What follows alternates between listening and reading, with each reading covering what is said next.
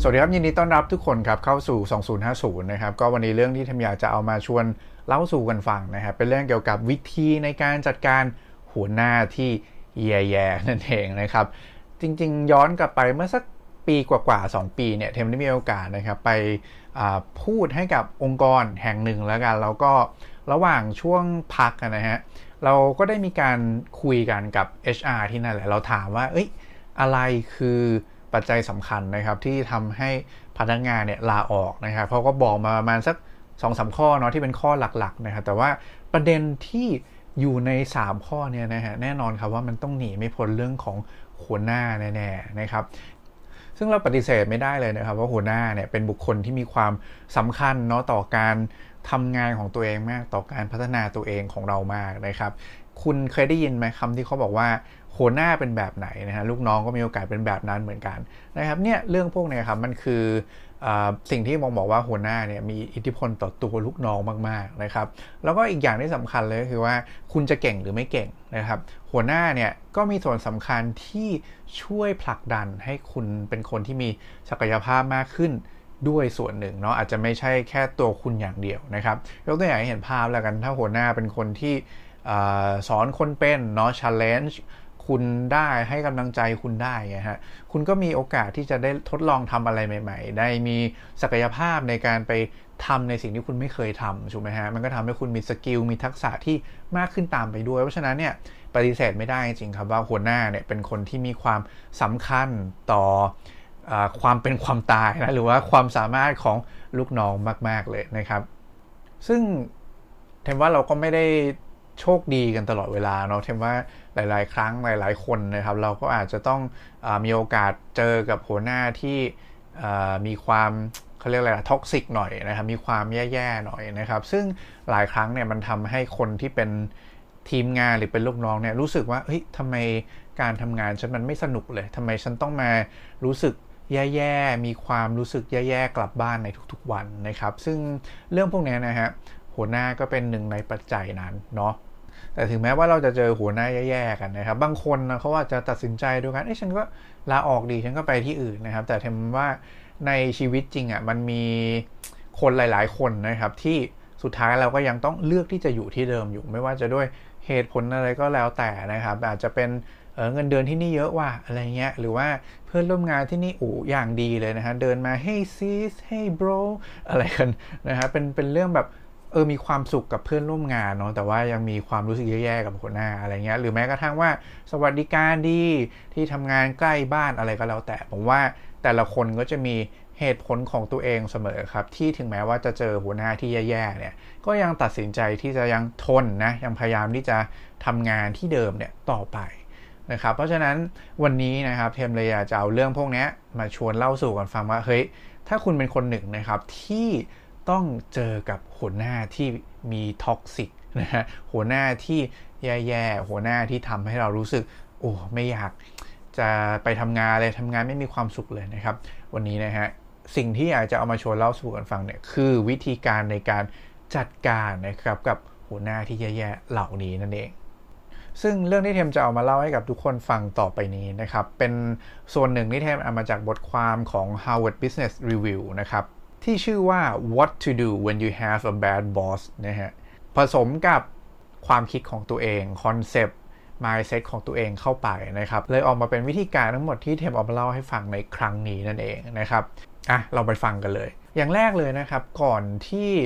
เราจะมาดูกันว่าเราจะจัดการกับหัวหน้าแย่ๆยังไงเนี่ยนะฮะสิ่งแรกที่อยากจะชวนทำกันก่อนก็คือการลองพลิกความคิดดูนิดนึงดีกว่านะครับอยากให้ลองตั้งคำถามกับตัวเองดูแบบนี้ครับว่าเฮ้ยที่เราบอกว่าเรารู้สึกแย่กับหัวหน้าเนี่ยนะครับจริงๆแล้วนะมันอาจจะมีมาจาก2ทางนะครับแบบแรกเลยก็คือว่าสไตล์การทำงานเราไม่แมทช์กันหรือเปล่าอันนี้คืออย่างแรกนะครับหรือว่าอีกอย่างนึงก็คือว่าเฮ้ยเขานิสัยเสียจริงๆว่ะนะครับอยากให้คุณลองตั้งคำถามกับตัวเองก่อนว่าจริงๆแล้วมันเกิดจากเรื่องไหนกันแน่นะครับถ้าเป็นเรื่องของสไตล์การทำงานที่ยังไม่แมทช์นะฟังดีๆนะครับผมอาจจะอยากให้ทุกคนเนี่ยลองให้โอกาสเขาดูนะครับลองศึกษารูปแบบการทำงานวิธีการทำงานของหัวหน้าดูนะครับเพราะว่าจริงๆแล้วด้วยสไตล์การทำงานที่มันแตกต่างกันนะเนาะแน่นอนบางครั้งมันอยู่กันคนละขั้วเลยนะฮะแต่ว่า ในการทำงานของในรูปแบบที่มันต่างกันเนี่ยนะครับถ้าเราพยายามที่จะลองปรับเจอกันครึ่งทางหรือว่าทดลองที่จะพยายามที่จะเรียนรู้รูปแบบการทำงานในอีกรูปแบบหนึ่งซึ่งเราอาจจะไม่คุ้นเคยเนี่ยนะครับมันอาจจะเป็นอีกสิ่งที่ทำให้เรามีความสามารถในการบริหารงานหรือว่าการทำงานที่มากขึ้นตามก็เป็นไปได้นะครับเพราะฉะนั้นอาจจะทดลองเนี่ยลองดูลองเปิดใจดูนะครับศึกษาหัวหน้าให้มากเรียนรู้วิธีการทำงานของเขานะครับแล้วก็ลองปรับตามดูนะครับนี่อาจจะเป็นโอกาสเนาะที่ทำให้คุณมีความสามารถที่มากขึ้นได้หลายๆด้านนะครับแล้วก็อีกอย่างหนึ่งที่อยากจะบอกกับทุกคนไว้ณที่นี้เลยคือว่าหัวหน้าเนี่ยนะฮะหรือว่าตัวเราเองเนี่ยนะครับเรามาทำงานกันแบบผมว่ามันแค่ชั่วคราวเนาะเพราะว่าไม่เท่าไหร่เดี๋ยวเราก็ต้องมีการโรเตทเปลี่ยนตำแหน่งอะไรกันแล้วถูกไหมฮะน่าจะดีสักกว่านะครับถ้าสมมุติว่าเป็นเรื่องของสไตล์การทำงานนะครับแล้วเราได้มีโอกาสเรียนรู้สไตล์การทำงานในอีกรูปแบบหนึ่งจากเขานะครับสุดท้ายแล้วมันอาจจะทำให้เรากลายเป็นคนที่มีความครบเครื่องมากยิ่งขึ้นก็เป็นไปได้นะครับนี่คือในเคสที่ว่ามันเป็นเรื่องของสไตล์การทำงานที่อาจจะไม่แมทช์กันนะครับคราวนี้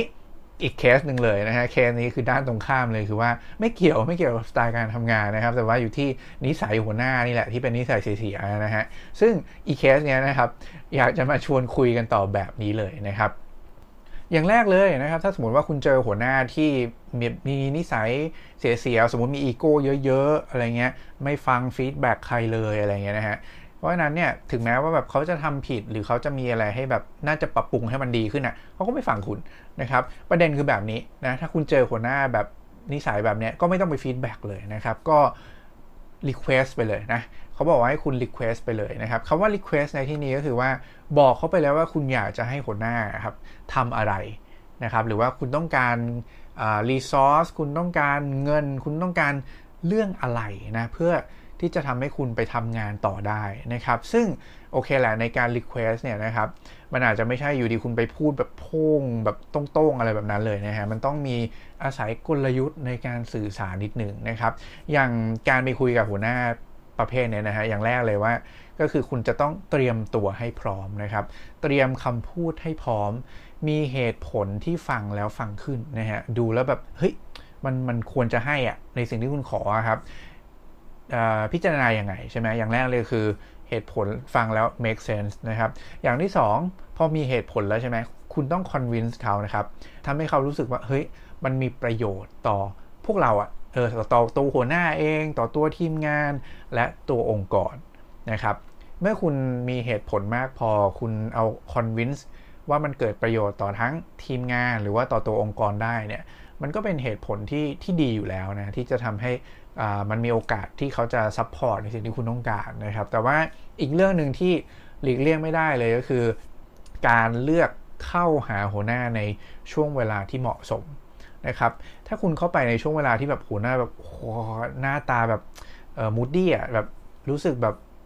อารมณ์ไม่ดีแบบเกรี้ยวกราดมาก่อนนะฮะอย่าพึ่งนะครับใจเย็นๆนะฮะคอยส่องก่อนนะว่าหัวหน้ามีอารมณ์เป็นยังไงบ้างในช่วงนั้นนะครับเข้าให้ถูกช่วงนะครับเข้าตอนอารมณ์ดีๆกินไอติมอะไรก็ว่าไปนะฮะแล้วค่อยชวนคุยค่อยเข้าเรื่องค่อย request ในสิ่งที่คุณต้องการนะครับนี่คืออย่างแรกเนาะถ้าคุณเจอหัวหน้าประเภทที่แบบอีโก้เยอะๆไม่รับฟังฟีดแบ็กนะครับเนาะอย่างแรกนะฮะข้อถัดมานะครับข้อที่2ที่คุณจะสามารถทำได้นะครับเวลาต้องดีลกับหัวหน้าแย่ๆเนี่ยนะฮะข้อที่2เนี่ยคือมันอาจจะฟังดูแล้วเป็นการแก้ปัญหาที่กลับมาที่ตัวเราอะเนาะคืออย่างนี้คือว่าบางทีเราอาจจะเปลี่ยนเขาไม่ได้นะครับแต่ว่าเราสามารถทำให้ตัวเองเนี่ย recover จากความรู้สึกแย่ๆได้ถูกไหมอันนี้อยู่ที่ความสามารถในการดีลกับตัวเองและดีลกับ environment ของเราแหละนะครับซึ่งวิธีการที่ข้อที่2เนี่ยนะครับก็คือการพยายามหาคนที่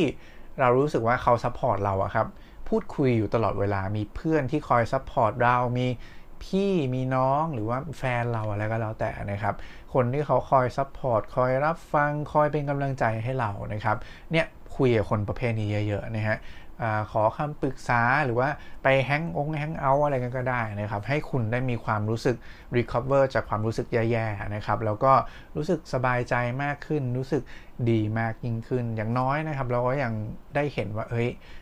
เรายังมีคนที่รักเรามีคนที่คอยซัพพอร์ตเราทำให้เราสามารถทำงานลุล่วงไปข้างหน้าได้เนี่ยอยู่รอบตัวเต็มไปหมดเลยนะครับนี่คือข้อที่2นะครับถัดมาข้อที่3นะครับข้อที่2ตะกี้เป็นเรื่องของการหา environment เนาะหาเพื่อนที่ซัพพอร์ตเรานะฮะข้อที่3เนี่ยกลับมาที่ตัวเราเองแบบเต็มๆเลยนะครับคุณต้องรู้จักเขาเรียกว่าการออกกำลังกายนะที่สม่ำเสมอนะครับแล้วก็มีการพักผ่อนที่เพียงพอนะครับทำไมถึงต้องแนะนำให้ออกกำลังกายอย่างสม่ำเสมอพักผ่อนให้เพียงพอเพราะว่าถ้าคุณเป็นคนที่ออกกำลังกายอยู่แล้วหรือว่าคุณไม่เคยเนี่ยนะฮะคุณจะรู้เลยว่าเวลาคุณออกกำลังกายเนี่ยนะครับมันจะทำให้เรารู้สึกโปร่งมากขึ้นรู้สึกความเครียดที่เรามีเนี่ยมันหายไปจากการได้มาขยับเขยื้อนร่างกายการได้มีเหงื่อออกนะครับนอกจากจะทำให้คุณหายเครียดแล้วเนี่ยมันยังทำให้เรามีสุขภาพที่แข็งแรงมากยิ่งขึ้นด้วยเพราะฉะนั้นเนี่ยการออกกำลังกายให้บ่อยในทุกๆอาทิตย์เนี่ยนะฮะก็เป็นอีกวิธีการที่จะทำให้เราแก้ความเครียดได้เป็นอย่างดีนะครับและนอกเหนือจากการออกกำลังกายแล้วนะครับอีกหนึ่งเรื่องที่สำคัญเลยก็คือการพักผ่อนได้เพียงพอเนาะซึ่งเรื่องนี้จริงๆแล้วนะครับต้องบอกว่า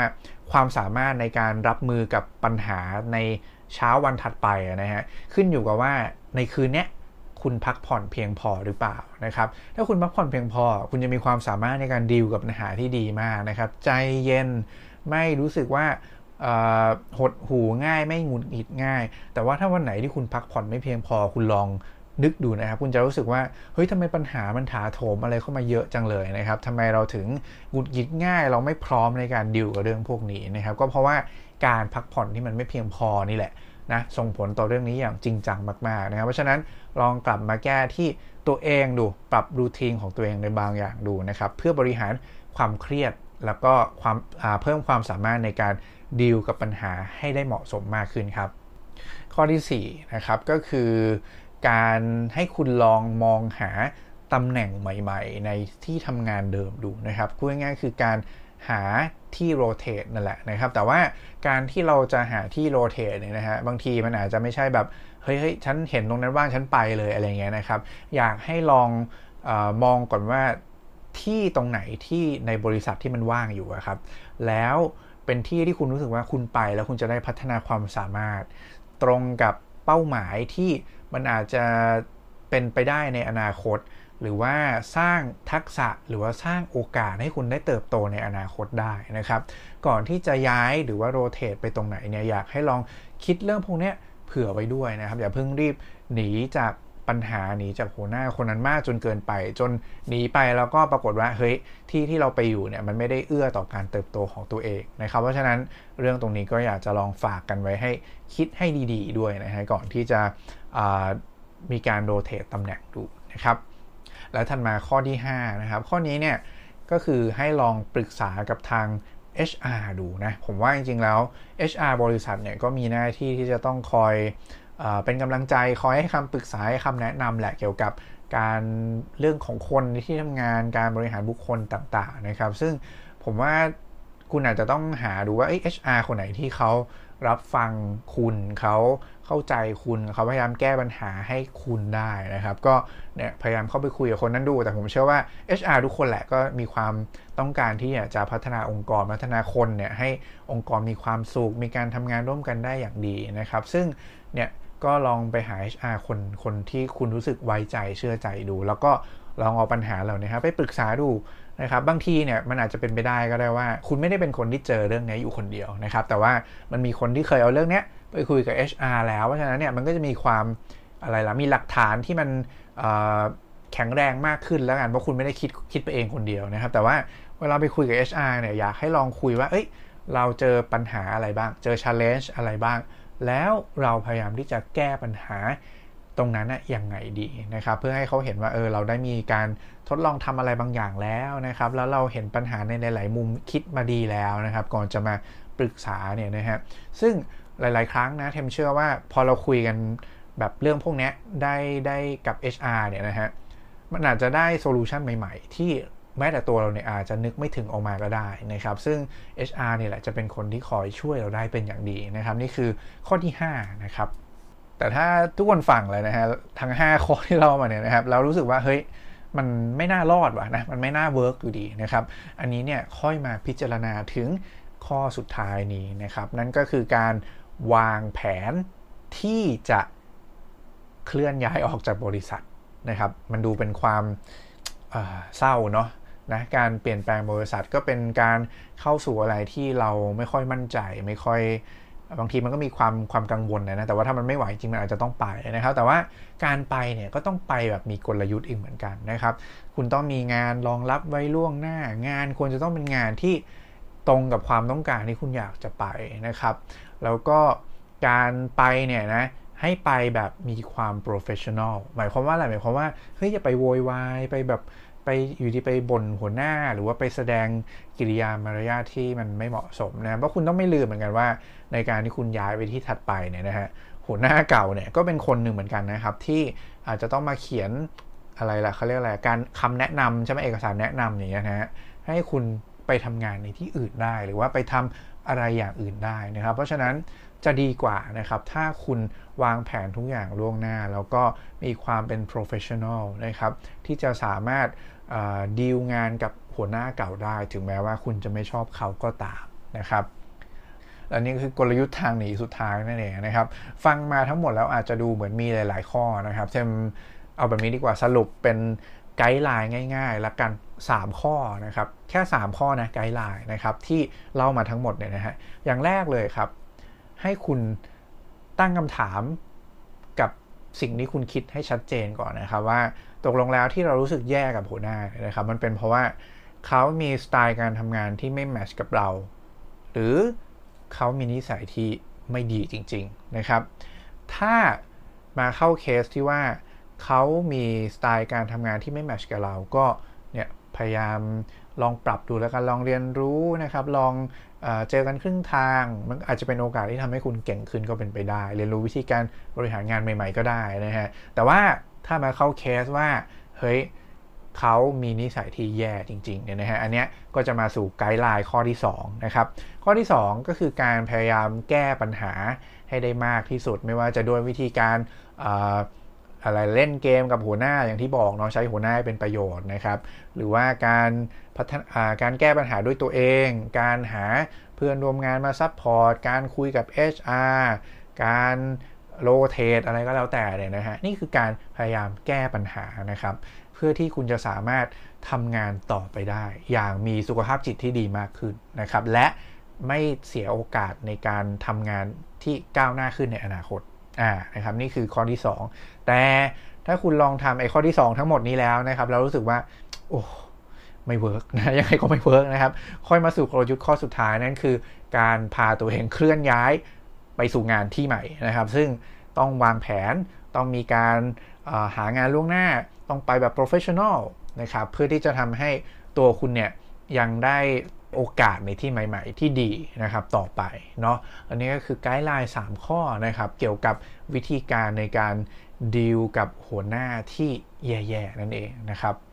และนี่ก็คือทั้งหมดของ2050ในวันนี้นะครับที่เทมจะเอามาเล่าสู่กันฟังนะครับก่อนจะจากกันไปนะครับอย่าลืมนะครับฝากกด subscribe นะครับช่องเอาไว้เนาะทุกคนจะได้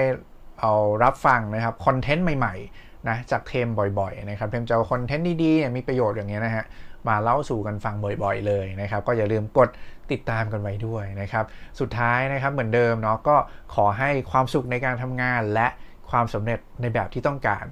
เป็นของผู้ทุกคนครับขอบคุณและสวัสดีครับ